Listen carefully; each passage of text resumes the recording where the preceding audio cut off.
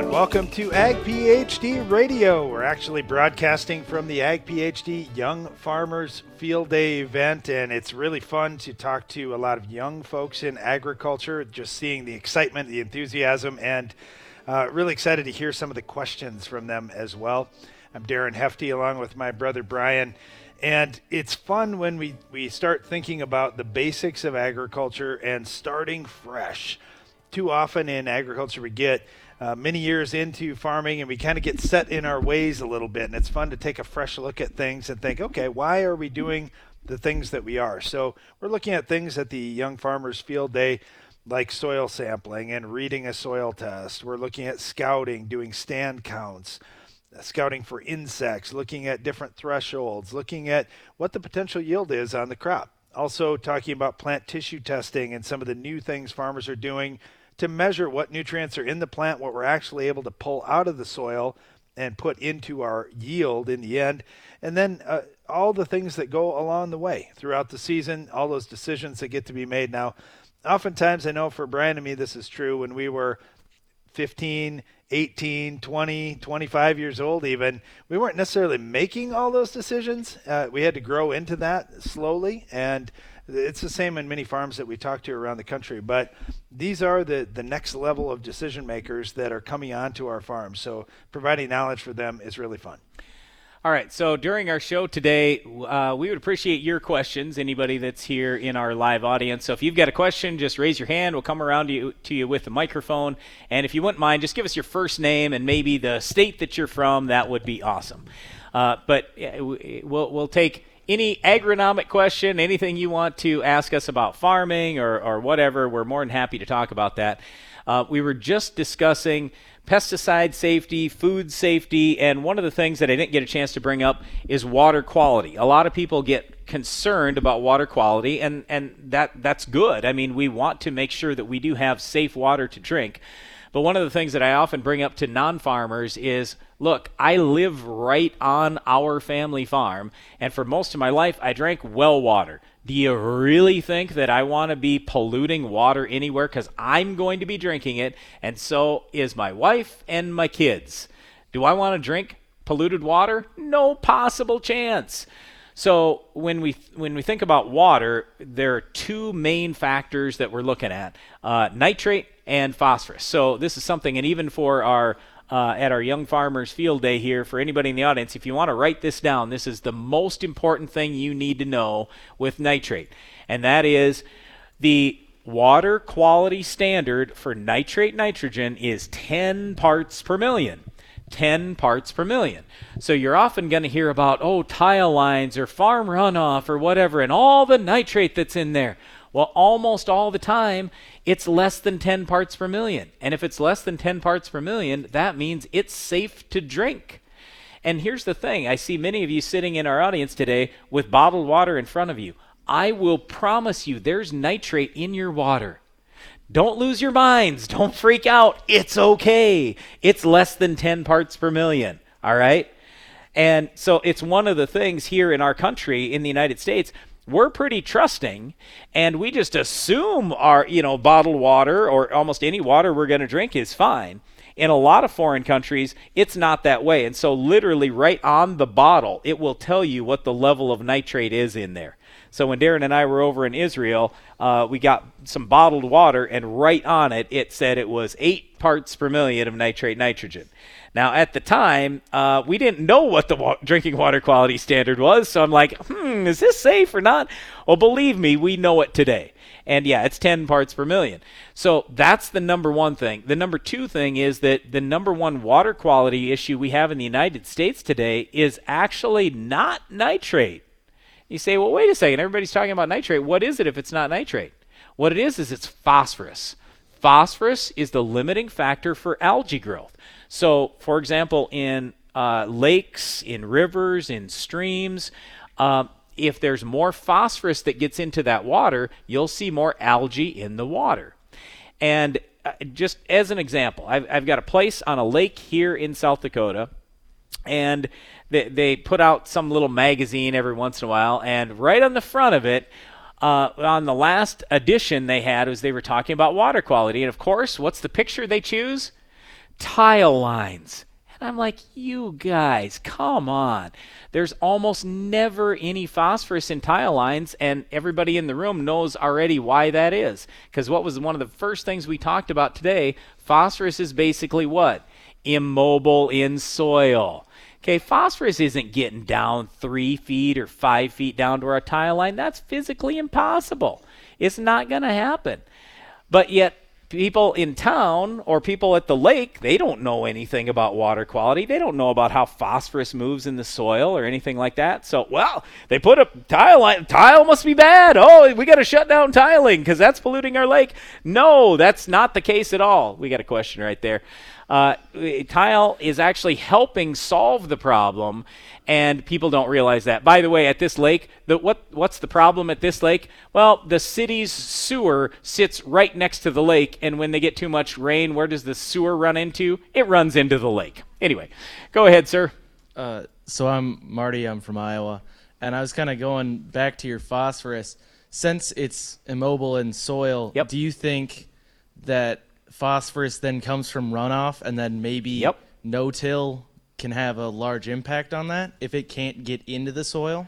If you can reduce your soil erosion, then you're going to reduce the amount of phosphorus that gets into water. Yes, that's how almost all phosphorus gets into water. It's either from soil erosion, or it's, since you mentioned you're from Iowa, when I drive through Iowa, I do see some inlets for tile lines, okay, or risers as some people will call them.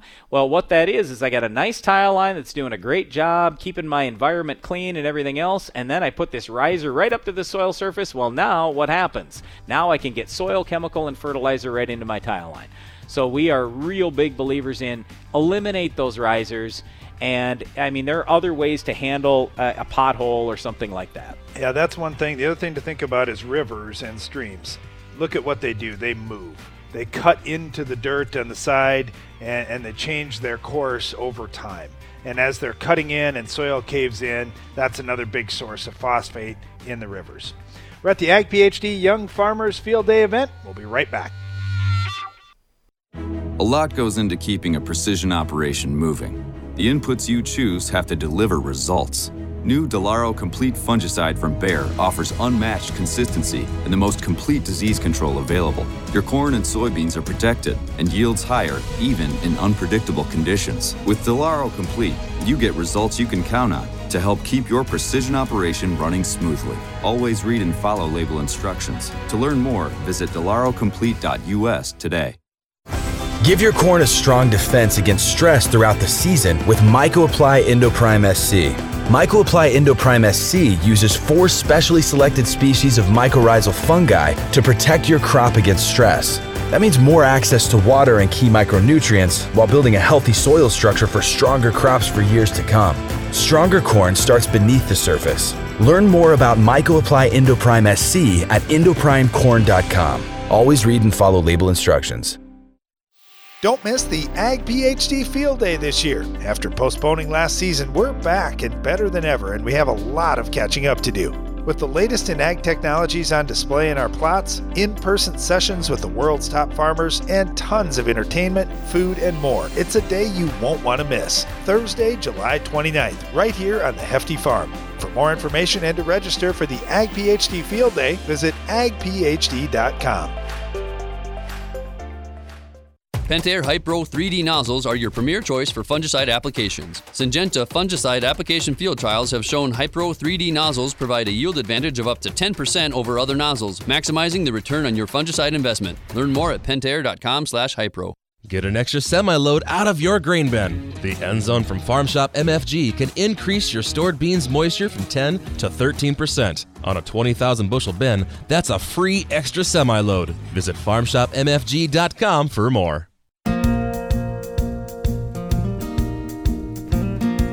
Welcome back. You're listening to Ag PhD Radio. We're broadcasting from the Morton Center today at the Ag PhD Field Day site, and we're at the Young Farmers Field Day event.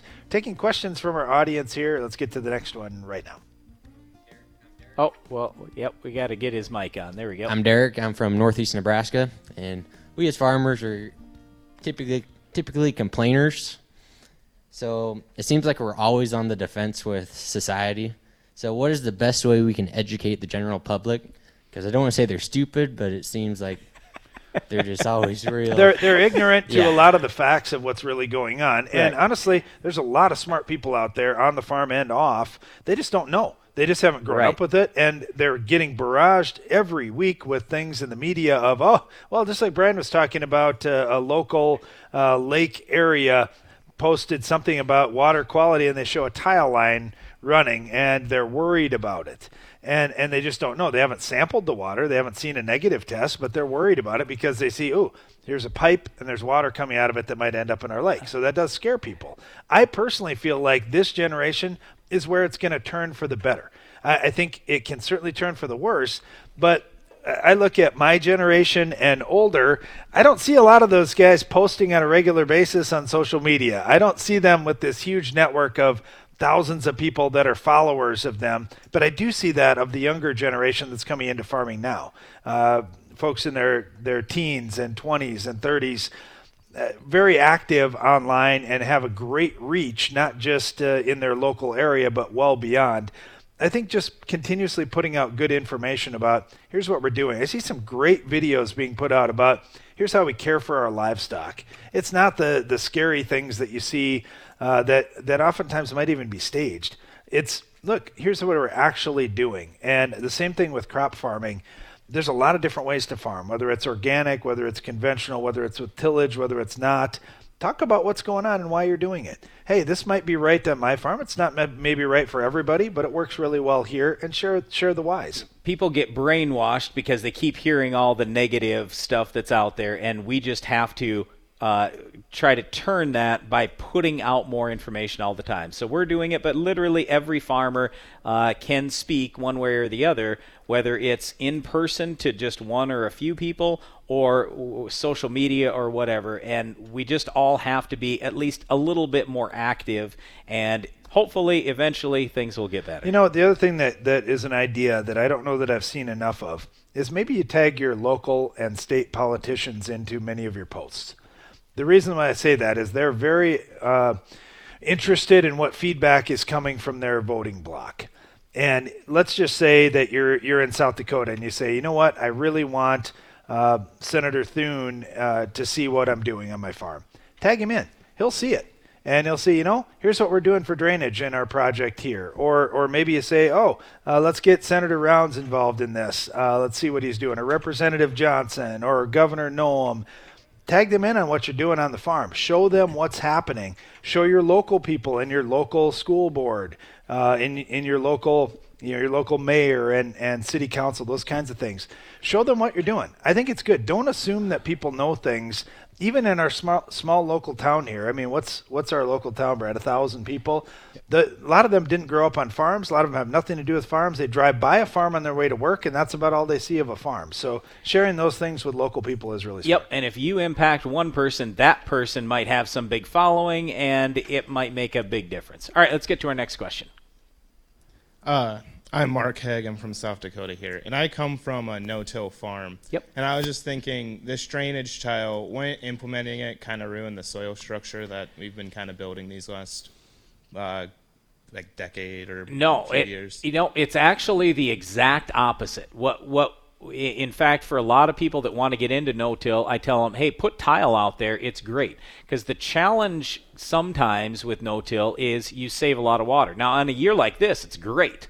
But on a wet year, what happens is the water table rises so high that it starts to ruin your soil structure and kill a lot of your good soil life that you've been working to build for many, many years. We've got to keep that water table down so we keep air in the soil profile. So some people talk about tile drainage as water management. You could think about it the exact opposite and think about it as, well, it's really air management. And air is the key to soil life and to soil health. So that's what we want. Now, if you talk about, all right, well, I'm going to actually have some tillage thing that goes through, University of Nebraska-Lincoln just this last year said, you know what, I don't remember exactly what their article said, but it was occasional tillage and no-till is just fine and can actually be beneficial. But all we're doing with tile lines is one time ever we're going to go out there in 30-foot, 50-foot, 70-foot spacings, and maybe you don't even need that. Like you can see our rolling hills that we have out this door here. We don't have tile patterned out there, but we have it through a lot of the low grounds and into the side hills. So all I'm saying is you're only going to make a few passes one time ever, and now everything can go back to what it was before. But no, tile really, really, really helps no-till even more than it helps conventional till. Yep. Good question, though. Where are we at? Okay, yep, go ahead. All right, I'm Ben. I'm from Northwest Missouri. Curious if you guys have found a good way to apply micronutrients through a pivot in season. Well, the one that we get the most questions on is boron. We see a lot of farmers talking about, hey, I want to put some boron on as I'm throwing some nitrogen out there. That certainly can be done with a pivot. And I don't see any real issue with that. No, and it's really not any different than putting any other fertilizer on with a pivot. It's just that the rate is going to be a lot lower. And so what guys will do a lot of times is they'll actually blend it with water, so it's easier to get the right dose out there. If it was very concentrated, because, I mean, you stop and think about it, and it's like, I'm going to put a quart on, that's all I want, per acre. Okay, even 160 acres, I got a grand total of 40 gallons. That's really concentrated. My stuff's got to be very accurate. So generally speaking, like I say, people just blend it down with water. Or they'll put that in with their nitrogen or whatever it is. So they blend it off. But you also have to think about which nutrients am I putting on. And so that's why we kind of started the day with which nutrients are leachable and which ones aren't. So like nitrate, sulfate, boron, those are all really good ones to throw on with the pivot because your soil probably isn't going to hold everything you need for the whole year, especially with nitrogen. So it's a good idea to spoon feed that as you go along. Now it's fine with some of the other nutrients, but when you mention micros, zinc and copper barely move in soil at all. So if you put it on with the pivot, and let's say you're in no-till, then all that's going to end up happening is if you get more on than the leaves can handle, it's going to sit in your soil right at kind of at the soil surface, and it doesn't do you a lot of good long term. So I'm just saying if it was zinc and copper, then those I would like to get deep down in the soil if I could, somehow, some way. A lot of times for those that don't move, we like putting them on in the fall. They're not going anywhere, you know. So it's just a little bit different. So I keep my zinc and copper rates really, really, really low. So in effect, I'm just doing a little light foliar feeding. But your zinc, sulfate, and boron, you can foliar feed and get it down into the roots literally this year. I mean, like this week even. And the other thing to think about too is, do you need the same amount across the whole field? Now with boron, a lot of times farmers are just putting on what's going to feed this year's crop. With nitrogen, sulfur, they're focused on finishing out this year's crop. If you're looking at building, we'd strongly recommend that you soil sample on as small a basis as you can. If you can do 1 acre grids and or whatever variable you can rate manage. Yeah. All right, let's get to the next question. My name is Andrew from Northeast Iowa. Last year on my field, I had a blunt ear in, I guess, my south half of my field. Wait, a blunt ear? Yeah, So like a an short- arrested ear. It was. Oh, yeah. Like, blunt ear. Okay, Yep. now I understand. So what should I be looking for so I don't have that again? Like I said, it was just south half of my field. North half was great. What kind of variability or what should I be looking for to... That's very interesting. I got a lot of questions for you. We got about a minute here before our commercial break, so I won't have time for all of them. But I think about all the management things that happen throughout the year. I would say this. Whenever you're scouting a field and trying to determine a problem, you need to get all the information that you can in terms of, do you have soil tests? What are the herbicide application records from this year, but also from last year? Was there something from last year that could have impacted it? Yeah, but the and biggest... what's the crop rotation that's been out there? Was that one half of the field different than the other within Right, the so last there couple could have of been a years? lot of things, but a lot of times what we see is foliar applications between about V8 and tassel, and it's the adjuvants. So if guys are going out with fungicide and they have a spray adjuvant with it, it sometimes needs to be we'll an see that. NPE, APE free adjuvant if you're going to do it at that time. Yep. We'll talk more about this because this happens often, more often than we'd like to see. We'll talk about it coming up right after this.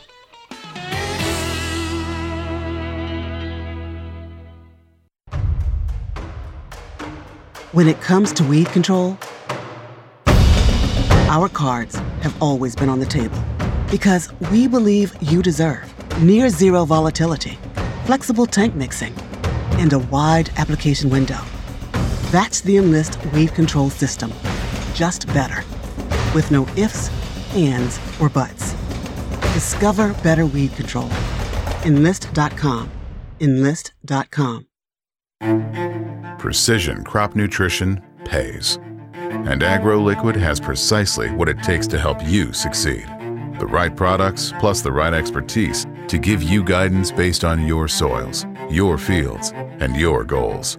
While our clean, seed-safe formulations and lower application rates make planter fertilizer easier than ever. AgroLiquid. Apply less. Expect more. Find a retailer at agroliquid.com. Your soil, your season, your edge. Make the new 3-point Soil Warrior Edge from Environmental Tillage Systems your strip tillage system. Because you don't get to choose the condition of your soil, the Soil Warrior Edge is engineered to handle whatever's in your fields. And that same durable engineering goes the extra acre when that's what you have to do. The new Soil Warrior Edge 3-point mounted strip till system. Learn more at soilwarrior.com. Do you need to replant soybeans due to cold temperatures, heavy rains, or another weather event? Weeds don't seem to care, and you have limited options for last-minute weed control. This is when you turn to Spitfire herbicide from New Farm. Unlike other Phenoxy herbicides, Spitfire can be applied up to 7 days before planting. Fields treated with the dual active power of Spitfire will benefit from weed control that will ease planting and help your beans establish a good stand. Spitfire from New Farm, here to help. Don't miss the Ag PhD Field Day this year. After postponing last season, we're back and better than ever, and we have a lot of catching up to do. With the latest in ag technologies on display in our plots, in-person sessions with the world's top farmers, and tons of entertainment, food, and more, it's a day you won't want to miss. Thursday, July 29th, right here on the Hefty Farm. For more information and to register for the Ag PhD Field Day, visit agphd.com. If you're looking to get the most out of your foliar nutrition and fungicide programs, ask your ag retailer about Nutex EDA from Sipcam Agro. Nutex EDA has been proven to increase foliar micronutrient tissue levels and maintain those levels for an extended period of time. When tank mixed with fungicides, Nutex EDA helps support plant health, resulting in higher quality and yields. Nutex EDA is an affordable and effective solution that should be part of every grower's high-yield toolbox.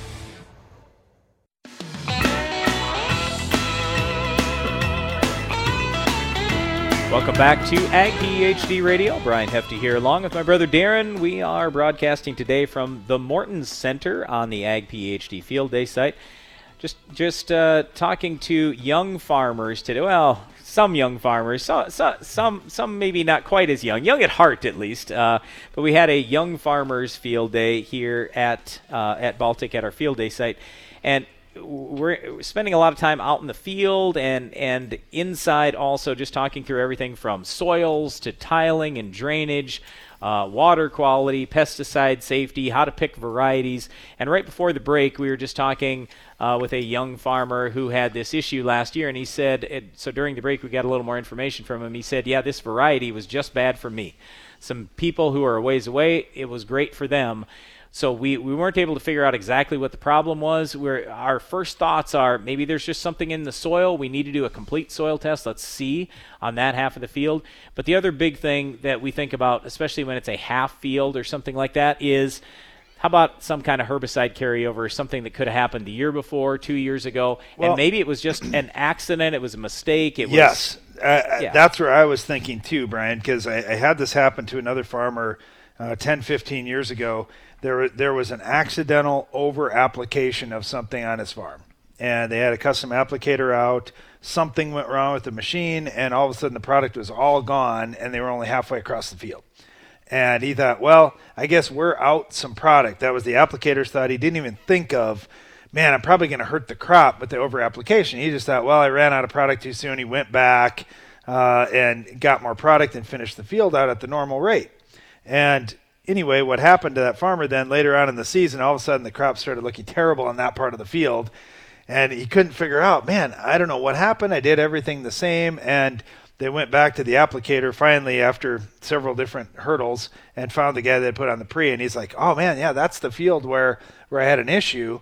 And so they went out and looked, and he said, yep, that's what happened. I over-applied this product out there. And, well, he never said anything about it because he didn't think there was going to be a problem. He just thought, well, I guess the co-op's just out some product here, and it wasn't the case. It was one that could actually hurt if it was over-applied. So maybe something happened over the years. It's tough to know.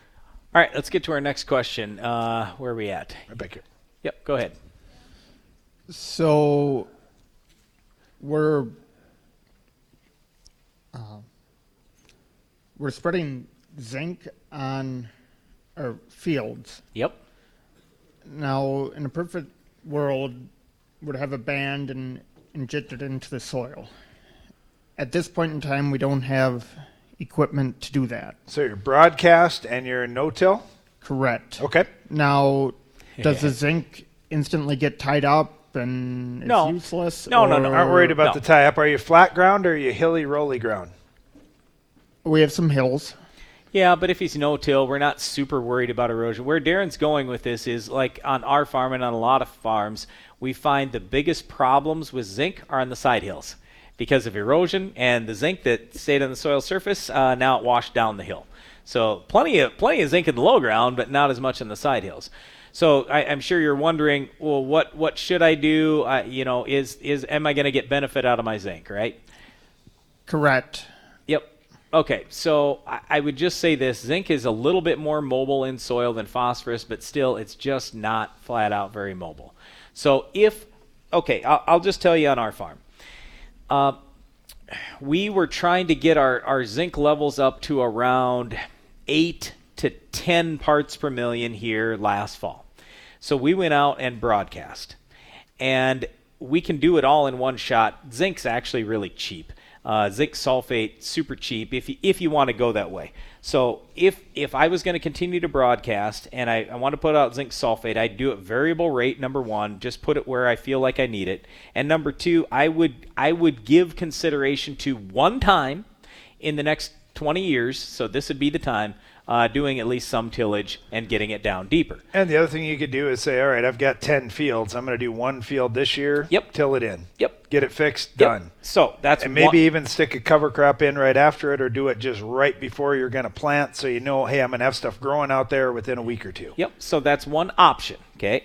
Another option would be to get equipment for your planter and put it on that way. Another option would be to get some type of coulter machine, and you could just run out there with coulters, and so you're not doing a lot of soil disturbance, but you can get that zinc down in the ground.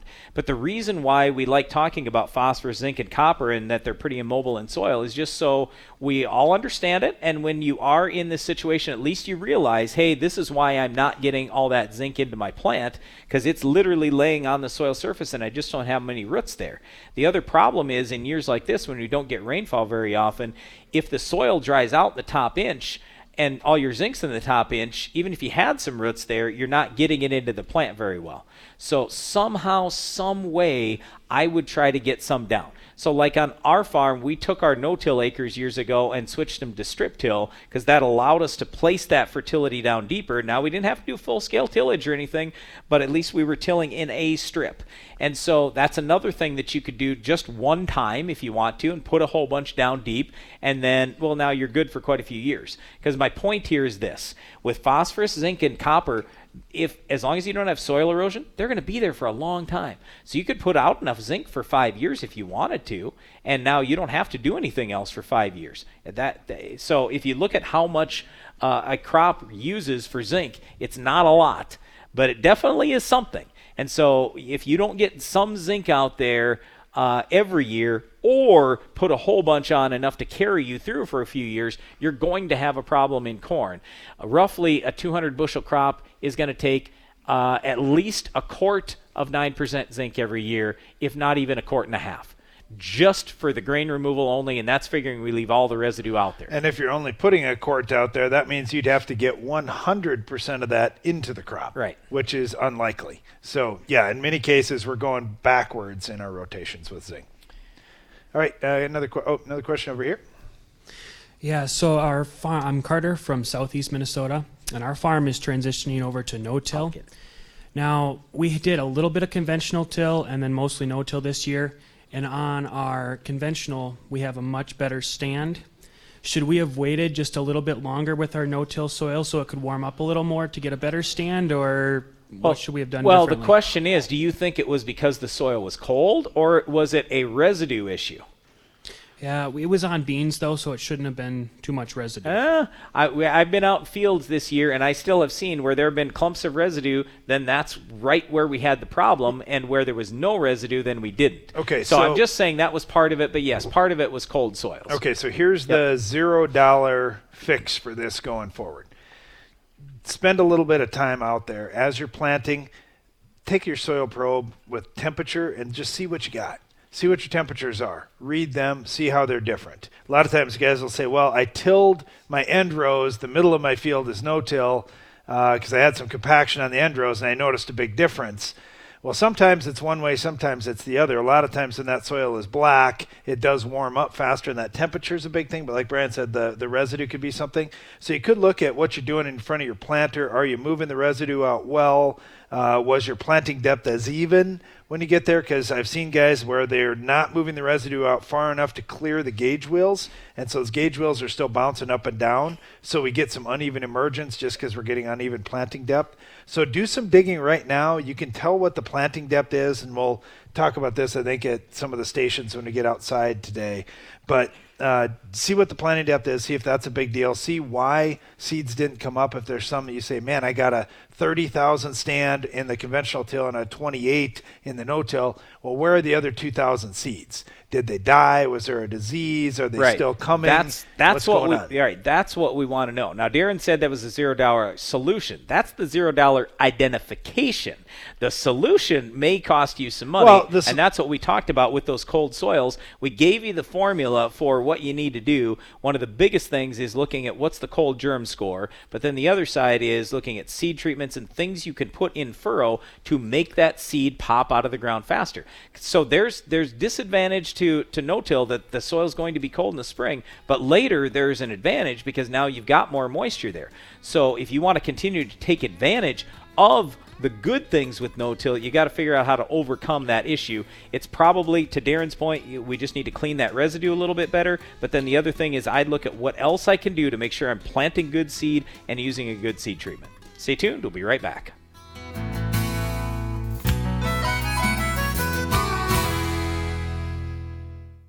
If you've ever wondered how the Farmall got its name, here's an abbreviated list of the jobs the Case IH Farmall can do. Baling, cutting hay, feeding, hauling, loading, pulling, raking, cleaning barn, mixing feed, fertilizing, mowing, chopping, seeding, clearing, irrigating, furrowing, cultivating, hitching, digging, emergency tow, harrowing, hoisting, leading parades, excavating, grading. Let's make it simple. This tractor does it all. So no matter what you're doing, Can Do comes in red. Farmall. Learn more at caseih.com/farmall.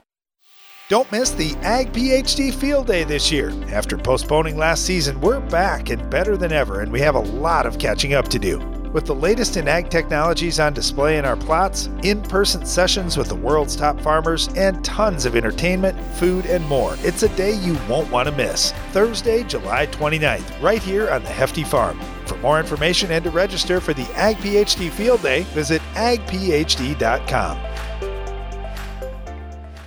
Revitec fungicide from BASF has been specifically developed for the selective soybean grower who doesn't compromise. If you think good is good enough, if you're okay with just achieving rather than overachieving, if average is your goal, this is not the fungicide for you. Revitec fungicide, brand new chemistry, 3 no-excuse modes of action, 0 modes of compromise. Sounds like the fungicide for you. Revitec fungicide from BASF. That's smart. Always read and follow label directions. Give your corn a strong defense against stress throughout the season with MycoApply Endoprime SC. MycoApply Endoprime SC uses 4 specially selected species of mycorrhizal fungi to protect your crop against stress. That means more access to water and key micronutrients while building a healthy soil structure for stronger crops for years to come. Stronger corn starts beneath the surface. Learn more about MycoApply Endoprime SC at endoprimecorn.com. Always read and follow label instructions. In an uncertain market, you need to maximize the quality and profitability of your stored grains by controlling profit-robbing insects. A tank mix of Dicon IGR and Sentinel EC insecticide, or Dicon IGR Plus, offers the long-term control of an insect growth regulator and the knockdown power of a broad-spectrum insecticide. Keep your grain clean with grain protectants from Central Life Sciences. To learn more, contact your local dealer or visit bugfreegrains.com. When it comes to crop disease, the longer you wait, the more damage you do. Stop the clock on crop disease with DuPont Approach Prima fungicide from Corteva Agriscience. Approach Prima fungicide quickly surrounds the surface of the plant for rapid absorption, then moves throughout the plant, providing full protection of each leaf and stem, even those that have yet to emerge. Uptake occurs on day one for healthier corn, soybean, or wheat crop that can deliver higher yield potential and increased revenue per acre. For more information, visit approachprima.corteva.us or your local crop protection retailer. Always read and follow label directions. Welcome back. You're listening to Ag PhD Radio. Thanks for joining us today. We are at the Ag PhD Young Farmers Field Day event. We're taking questions from our audience here. It's been fun so far. It's fun over the breaks too, but let's jump right back into another question. So if you have, I'm Ian Schiller from Northeast Nebraska, and if you just acquired a brand new piece of land in the middle of summer, when's the best time to soil test it? Okay. You just got a new piece of ground. Does it have a crop on it and you don't get to farm it until after that crop's off? Is that the case? Well, you just got it from a person and it doesn't have crop. It's got nothing on it right now? Yeah, you can go ahead and soil sample it right now. What I like to do, though, is I want to soil sample at the same time every year because I know things are going to vary. Brian talked about organic matter mineralization and how you're going to see nitrogen and sulfur and some other nutrients coming available throughout the season. I would wait until fall if it was me, but if you don't have time, you say, you know what, we are so busy in the fall, this is a better time for me to do it. I just go out and get it done. At least it gets you started and gets you to understand, okay, here's variability. We don't have a crop out there now. We could make some applications if we wanted to because we don't have to tear up a crop to do it. That might be a good thing to do. When we pick up new ground, we really like to start with, is there any dirt work that needs to be done? Hey, there was a terrace that blew out. Let's get that fixed right now before we do anything else. Then if there's a drainage issue out there and you see, you know what, there's some low ground in there that they always have poor crop down in those spots. I want to get that drainage work fixed. And then the next thing that we're looking at is what fertility changes do we need to make across that field. So I'm with you. I love where you're going with this. Hey, we got some ground. Let's figure out what we got and what we're dealing with so we can move forward. If you don't have time to test in the fall, then I do it right away. If you're going to be testing in the fall anyway on your other ground, then I just do it at the same time. Good question. All right, take another one over here. So what's your thoughts? So I'm Dave Nonmaker coming from northwestern Wisconsin. You know, we get a decent amount of precipitation here and there, and my farm, we're pretty hilly. So what's your thoughts on cover crop to either conceal the land or pull up the nutrients? Okay, hilly ground is definitely something that has to be managed differently than flat black ground. There's no doubt about that. And we hear a lot about cover crops, and there are certain parts of the country, especially those with long growing seasons, that are really making good use of cover crops. Where you're at, what is your crop rotation normally? So we're dairy and grain, and so, you know, we have our alfalfa fields, they sit there, but where our corn fields are, we usually try to rotate them between corn, soybean, among the grain fields until it's an alfalfa rotation. Okay. And then so that's what it sticks to. But then my dad, he's pretty aggressive tiller, so that might be a problem on some parts, but I guess on a nutrient perspective, you see a benefit with the cover crop too. Not much in terms of the nutrient benefit. I mean, there might be a little bit. But the bigger thing is a lot of people talk about the soil erosion aspect that you brought up, and just building overall soil and building the soil's organic matter. So my question is, on your corn ground, and since you said dairy, my guess is you're taking silage off. And what's your normal date where you cut silage, and when's your normal date where frost is hitting you, like, for sure? So there's been times where we're harvesting late July for silage, and then early August. And then frost, sometimes we get a surprise, early September. But then sometimes it's not late for a hard frost, for late September or even October. Okay, so what we typically will So talk you may about, have a month or two after you've cut the silage before it really freezes. A lot of times, at least a couple of months. And that's where cover crop really fits in nicely, is when you're going to have soil just being open, nothing growing there for a couple of months. So a lot of times for us, when we're harvesting corn or soybeans, we'll harvest in October and the ground completely freezes solid in November. There's no possible chance we can raise a cover crop because we don't have enough time. Now for us, if we are cutting silage, there's a great big dairy that's going up a mile away from here, and now we're starting to have them cut some silage. Well, if that gets done in, let's say, the third week of August, and something could grow until the third week in October, that's 2 months. So now cover crop makes a lot more sense. So it's usually a timeline more than anything that we're kind of looking at. And if your dad still wants to aggressively till everything, he can sure do that coming up in October. I don't know when but you at have least you time. had something if you're dairy farmers, when do you have time to do tillage? It seems like you're busy every day. But let's not just talk about cover crop. A lot of people will say the words cover crop, and I'm like, so you're not going to graze it, bale it, anything? And they go, well, no, I'm going to bale it or I'm going to graze it. And I go, well, that's not a cover crop. That's a cash crop now. And my point is, if you've got 2 months to grow something, you could technically get some more forage that could actually help your operation. So it's just that if you take more off, you have to put more fertility back on, and that would be the one change. I love it, Brian. Double crop farming in northwest Wisconsin. You never know what you're going to come up with today, do you? Yeah, but again, if all we're after is just some forage, you could certainly do that, and that would help protect the soil. You take the forage absolutely. off, then it makes it a lot and easier for doing if tillage. If it gets knee-high, great, and if it gets halfway there, Yep. you still have something of value. To add on to that, so let's say if we did want to just plant corn right on top of it, do you have a suggestion what as a cover crop, whether like it's wheat or triticale or something like that? Well, if you're just trying to stop erosion, then cheaper is better. And yeah, if you raise a little bit of wheat and you get your own seed, that's not a bad thing. Yeah, but if you want something that's going to be pretty hardy going into winter, rye has been a nice crop too and easy to get started. Yeah, the concern with going into corn again to me would be, how about diseases, insects, mites, that kind of stuff, because now you've got grass crop following and going right into grass crop. A lot of times what they talk about is the green bridge. So when you go from one crop to another crop or cover crop to your crop, that you want everything dead for 2 weeks. So that way it reduces the amount of disease and insects and mites that can go from crop to crop. So that would be something for you to think about. The other issue that we've got here in South Dakota is we're dry most of the time. And so if you have something that you let live all the way into the spring, that can be problematic because now it pulls a lot of moisture up. So just as an example, a lot of people have left alfalfa until spring and, I'm going to take a cutting and then I'm going to kill it off. I'm going to try to plant something in there. And what they plant in there makes half yield. It's rough. So, and it's mainly because of moisture. So it all depends on how much moisture you're going to get and how successful that potentially could be in terms of letting it go all the way into the spring. Yeah, I'd start experimenting on a smaller scale first, or if you get some neighbors that are already doing it, I'd pay attention to what they're doing, work with them as closely as you can to see, hey, what are you putting in, and why'd you choose that crop, and just see, because there's somebody in your area that's probably doing it. I mean, we always think, well, nobody's doing it here. Just drive around. That's a good thing about farming. You can see what everybody's doing because it's all out there for everybody to see out in the field. All right, let's get to one more question here before our break. Yep, go ahead back there.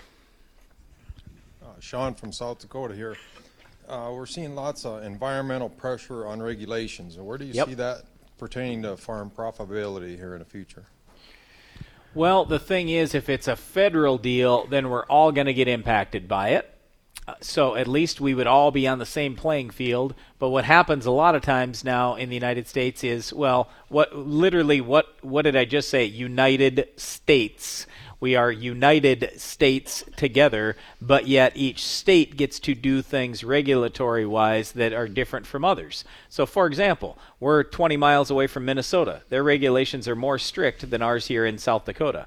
If you go to Iowa, which is maybe 25 or 30 miles away from right here, in terms of the livestock side and manure, they are more strict. than we are in South Dakota. So I would rather be on this side of things. You know what I mean? So it all depends on where these regulations are going to go. Are they federal or are they state? But yeah, I mean, it's one of the things that we all have to manage through.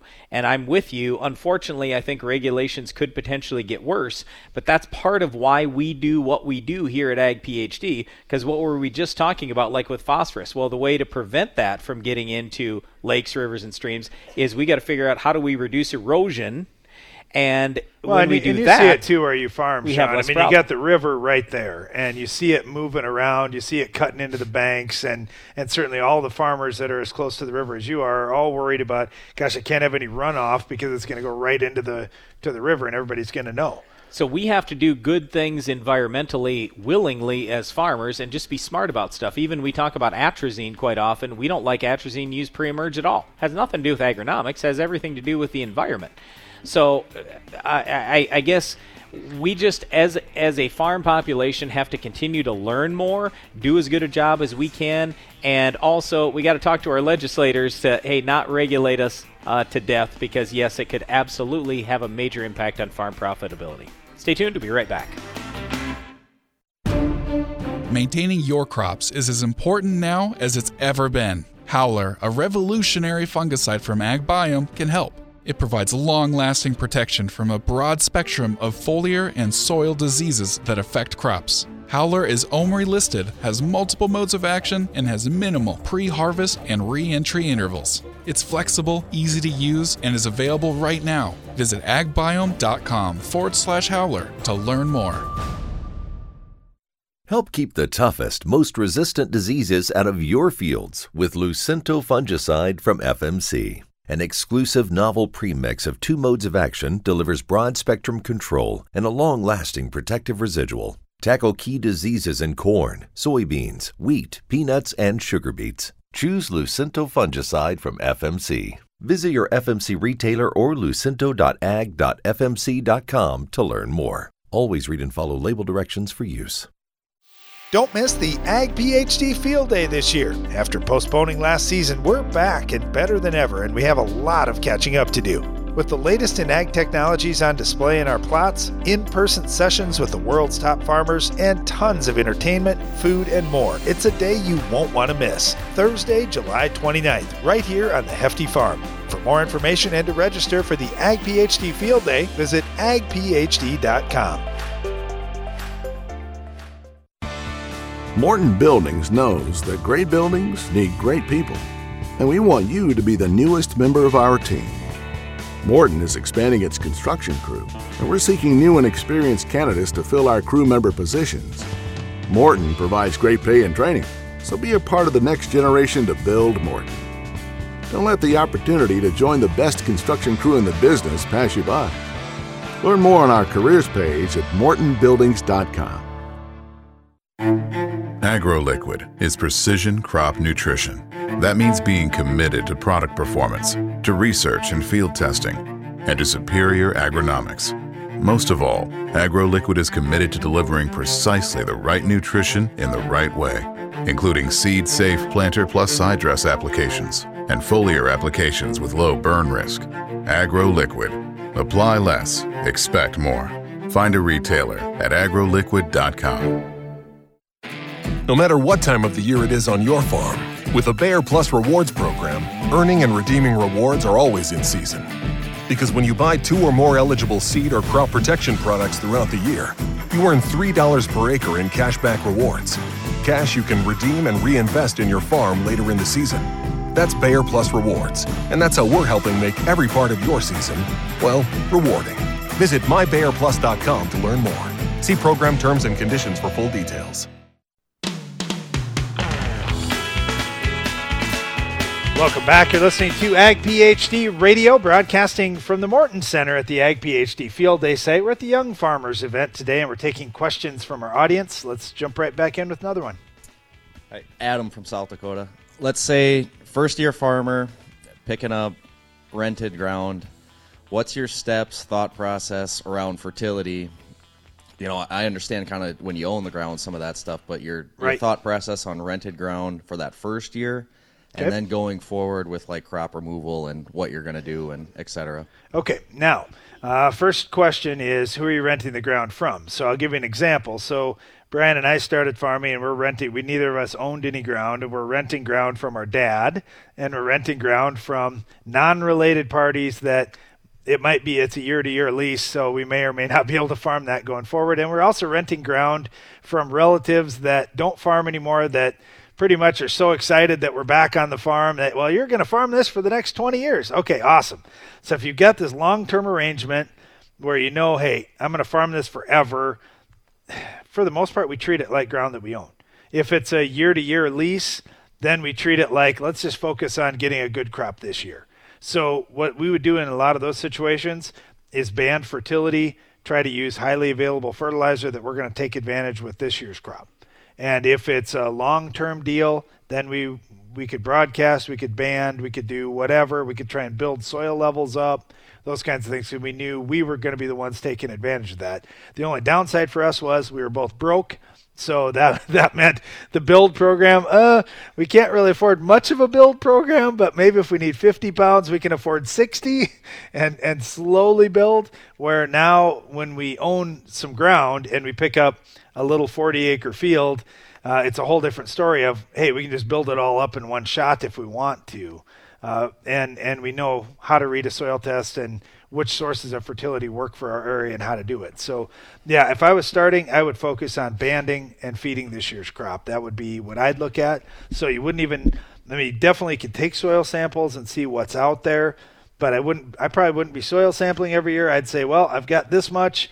I'm just going to put out what I need every year and keep going. If you notice, wow, the previous tenant built the phosphorus levels up really, really high, so I can mine some of that back out, I probably would. We really like small grids or zones, if you want, at least the very first time. So 1 acre grids we love, and I realize that costs more money, but if you do it yourself, it doesn't cost that much more money. And I'm just, at least pull the test yourself. But where I'm going with this is we got to figure out what do we actually need, what's going to give us the best payback. Because quite frankly, I don't care if I spend $50 or $100, even if I am a young farmer, what I care about is whatever I spend, it's got to pay me back. If it doesn't pay me back, I'm in trouble when I don't have a whole bunch to go on. Yep, and I would just look at it too. If you just say that you learn, wow, I have a lot of 5 pH, and I need to get that up in the 6s to maximize my yield potential, I talk to the landlord and say, look, do you want to sign a 5-year lease with me? If so, I'll pay for the lime and I'll get it going out here. And if they say, no, we're going to stay year to year because we might sell the ground at some point, just talk to them and say, hey, would you be willing to put some lime out here?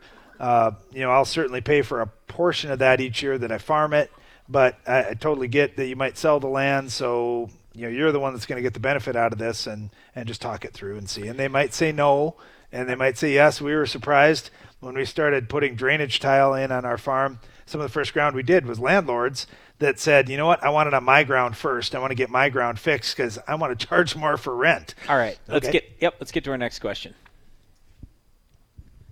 Todd from Iowa. Strip till corn, soybeans. Around May 28th, we had they said it got down to 35. Frost got us pretty hard. Yep. It hit us extremely hard in the non-planter tracks. Is there a reason why that would be? What do you mean in the non-planter tracks? The 6 rows where the planter tractor went, yep. where the strip till bar went, looks fine. The rows outside of that got toasted. Did the rows outside of that have more residue sitting there? It was standing because it hadn't been run over. Okay, yes. Yep, so that's the reason why. Okay. I could tell you a long story about this, but I'm going to, because we're in the interest of time. I can tell you your story in about 30 seconds, Brian. I don't need the 5-minute version. No, but we've got to do this in like 10 seconds. There's a lot of heat that comes out of ground that's tilled, ground that's no-till. There isn't as much heat rising out of it. And that's the big difference. So it's a residue difference. Yep. Would your that 7-step thing for cold emergence, would that have helped in furrow? Well, that wouldn't have made it will hardly. It'll help the seed emerge, but it's not going to protect you from that later on frost. No. So do you recommend running something over to take the till or the standing stuff down? We recommend praying a lot so you don't get frost that late. Okay. But I would say the other thing in strip till that we do like chopping. We like chopping corn heads. I like leaving residue at 12 to 18 inches tall, and then I like everything else chopped. Yep. So I don't like leaving waist high stuff. We've tried that before. It was a disaster. Next question. Yep. Where are we at? Yep. Right here in the front. Yep. We got one in the front and in the back there. All right. Looks like McCoy is faster. Let's go here. Hi, my name is Tom. I'm from Northwest Wisconsin, and I have a long-term goal of starting farming in the next several years. Yep.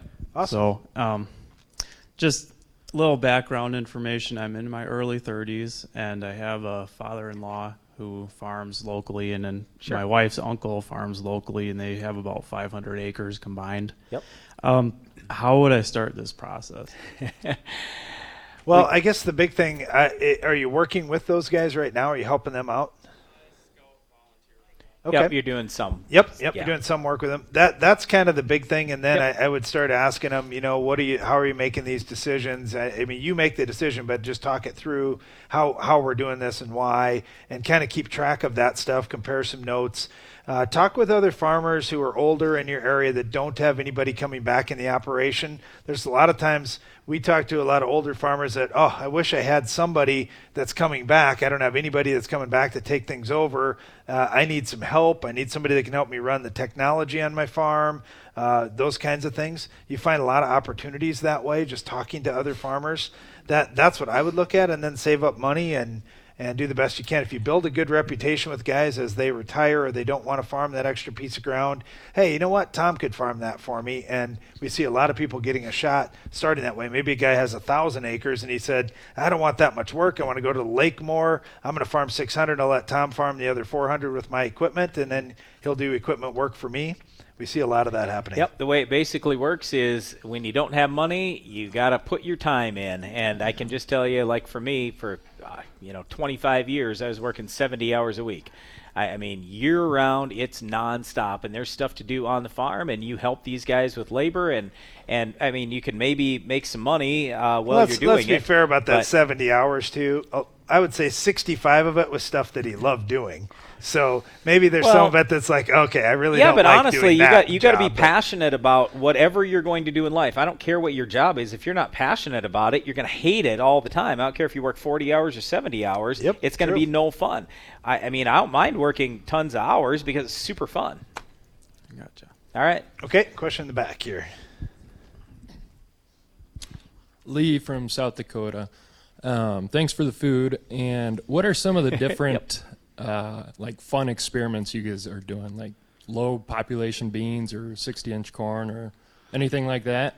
We're always doing experiments. So one of the cool things today, when you get out in the field, you'll be with a lot of the guys. Well, you'll be with all of the people on our research team. So you can ask them what are some of the neat things that you see. But as you look across the plots that are out at the Ag PhD Field Day site that will look a lot better and a lot bigger in a month when we have the big Ag PhD Field Day, you'll see some of the things we're looking at. We're looking at so many different natural type things, whether that's hormones, biostimulants, microbes, those kinds of things. That area in agriculture is really expanding quickly, and we're seeing a lot of benefit with it. It's more than I thought it was going to be. So that's been really fun. In a lot of cases, those things aren't expensive. So that's kind of cool. But certainly populations, we're looking at a lot. Wouldn't say that we're looking at 60-inch row corn spacing, but I just don't believe 60-inch row corn is going to work very well. So no, there are guys in our state that do. They do it way out west where they're really restricted on moisture, like less than 10 inches annual. To me, that doesn't make any sense because we want to shade that ground. Cutting the population makes sense, but I want to. I want to shade the ground. I like low population, evenly spaced out. That gives us a better shot, in my opinion. Yeah, but there are just a lot of things to look at. Yeah, super low population on beans. There's just a lot of risk there. So yeah, I mean, if there's something that, let's say you question ever, call us, email us, whatever. The odds are we've tried stuff or we've worked with farmers who have tried almost anything you can come up with, and hopefully we can help you by letting you know what our mistakes were so you don't make the same mistakes we did, and hopefully you can get better success sooner. Thanks for listening to our show today, and tune in again each weekday for more Ag PhD Radio.